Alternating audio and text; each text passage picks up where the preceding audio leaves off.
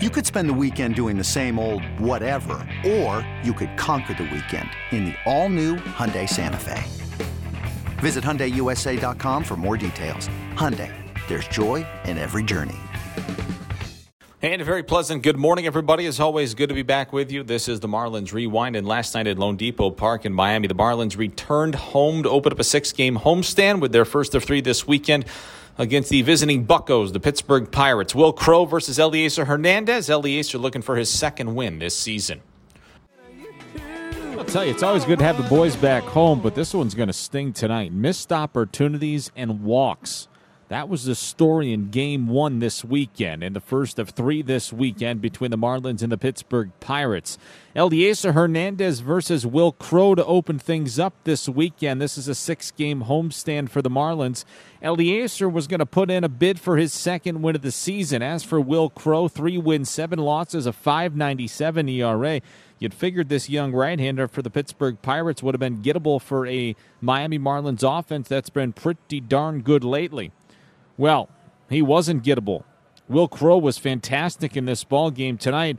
Elieser Hernandez was okay, but as I mentioned, walks were the story in this ball game this evening. Hernandez versus Crowe, first of 3, Marlins and the Pirates tonight. The Pirates struck first in the first inning with 2 outs. Brian Reynolds walked. Colin Moran walked. There were 2 on and 2 out for Jacob Stallings.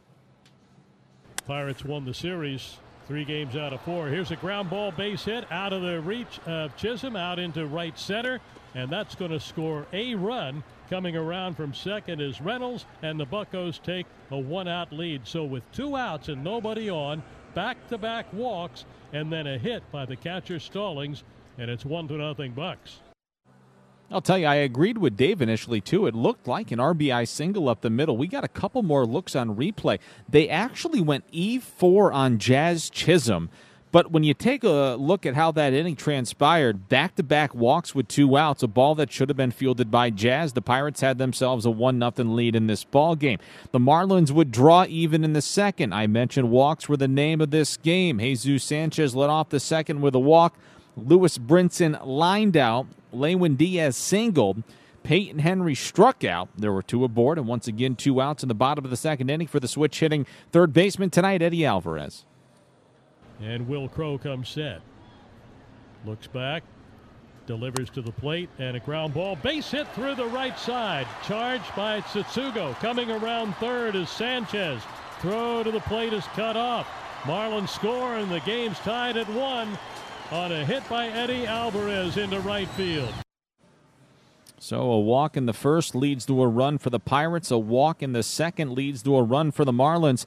After that, it was relatively quiet for the next few innings. The Marlins did not have a ton of opportunities. As for the Pittsburgh Pirates, they left 2 on in the first. They left 1 on in the second, 1 on in the third. They left 1 on in the fourth.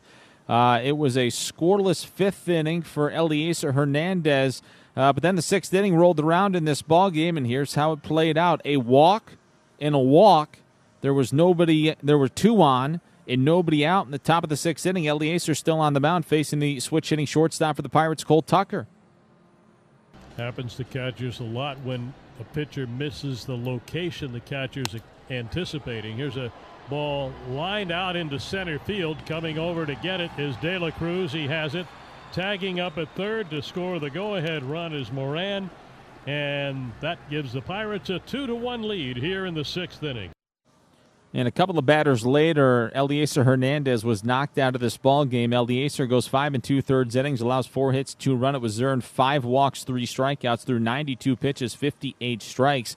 That last go-around for Elieser in the top of the 6th inning proved to be costly, and it was the decisive blow in this ball game. So innings in which Elieser was walking guys, he couldn't get out of them, and it eventually, in this ball game tonight, leads to a Pittsburgh Pirates victory. Unfortunately for the Marlins, the only damage they could do offensively in this ball game tonight was the Eddie Alvarez 2-out single in the 2nd inning to plate the lone run for the Marlins tonight. Payton Henry made his big league debut. He went 1 for 4. He doubled a ringing double off the wall in center field in the bottom of the 5th inning. But that was all for Payton Henry in this ball game tonight. Will Crowe goes 5 fantastic innings for the Pirates. Crow, 3 hits, a run that was earned, a walk, and 5 strikeouts, 74 pitches, 48 strikes. He was relieved by Bonda, Mears, Kuhl, and Stratton. As for the Marlins on the mound tonight, Okert tossed the 6th and the 7th innings, an inning and a third, 1 hit, 2 strikeouts for Stephen Okert in this ball game. Anthony Bass tossed a scoreless 8th. Zach Thompson came on in relief and tossed a scoreless 9th inning. Marlins threatened in the bottom of the 9th inning. This is what's going to kill you when it's all said and done. On top of the walks by Elieser, Chris Stratton came on for the bottom of the 9th inning. First man up, Brian De La Cruz. He tripled to right field. De La Cruz was at third with nobody out, tying man aboard, bottom of the 9th inning. Jesus Sanchez had a couple of mighty swings at the baseball. He came up empty. He struck out. Lewis Brinson struck out. They intentionally walked Lewin Diaz to get to the rookie catcher Payton Henry, making his major league debut tonight. He struck out, ball in the dirt. The obligatory throw down to first base that went 2-3. Ball game over. The Pirates win this one tonight by a final score of 2-1. Relatively uneventful offensively. The Marlins had a ton of chances to win this ball game. Really, and the Pirates, they had a ton of chances to break this thing open at points in this ball game. The Pirates were 1 for 9 with runners in scoring position. They left 10 on base. The Marlins were 1 for 9 with runners in scoring position. They left 6 on base. So both ball clubs go 1 for 9 with runners in scoring position in this ball game tonight. Your final score, Pittsburgh 2, Miami 1. For the Pirates, 2 runs, 6 hits, no errors. For the Marlins, 1 run, 5 hits, and 1 error. Will Crow beats Elieser Hernandez. Crow now 4-7 this season with a .577 earned run average. Elieser Hernandez falls to 1-2. He's got a .359 ERA. Chris Stratton collects his 6th save of the season for the Pittsburgh Pirates.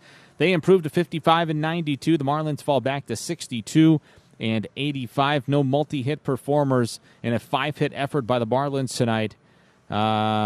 Let's see here.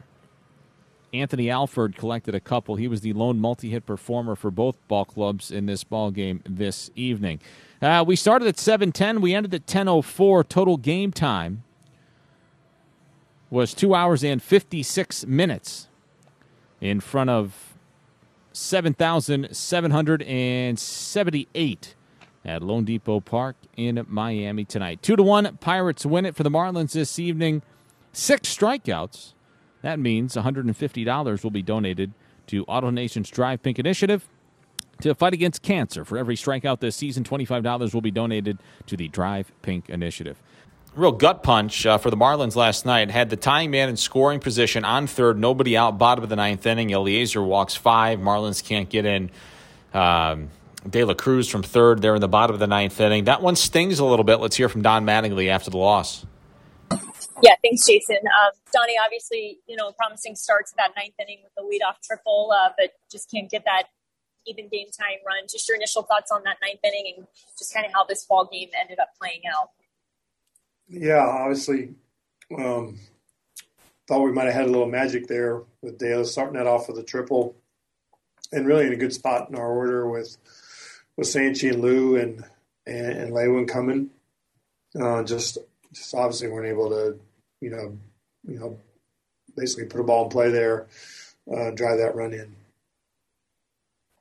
And then with Elieser, both of the runs unearned. I know maybe ran into a little bit of trouble early on in that 6th inning. How do you assess this one for him tonight? Pretty good, actually. I know he's trying to, look like he threw some two-seamers tonight to get the ball to a different side of the plate. I think that's going to be valuable for him, trying to get through that order the 3rd time. I think he had a little trouble getting the ball up. We're usually able to elevate, at the top of the strike zone. Didn't get quite enough balls up there, but he hung in there, and really, we get obviously a great throw by Dela in the 1st to keep it there, keep it at 1, and he hung in there. But I thought there were some good things in there, and I know he'd probably like to get the ball up at the top of the zone a little more.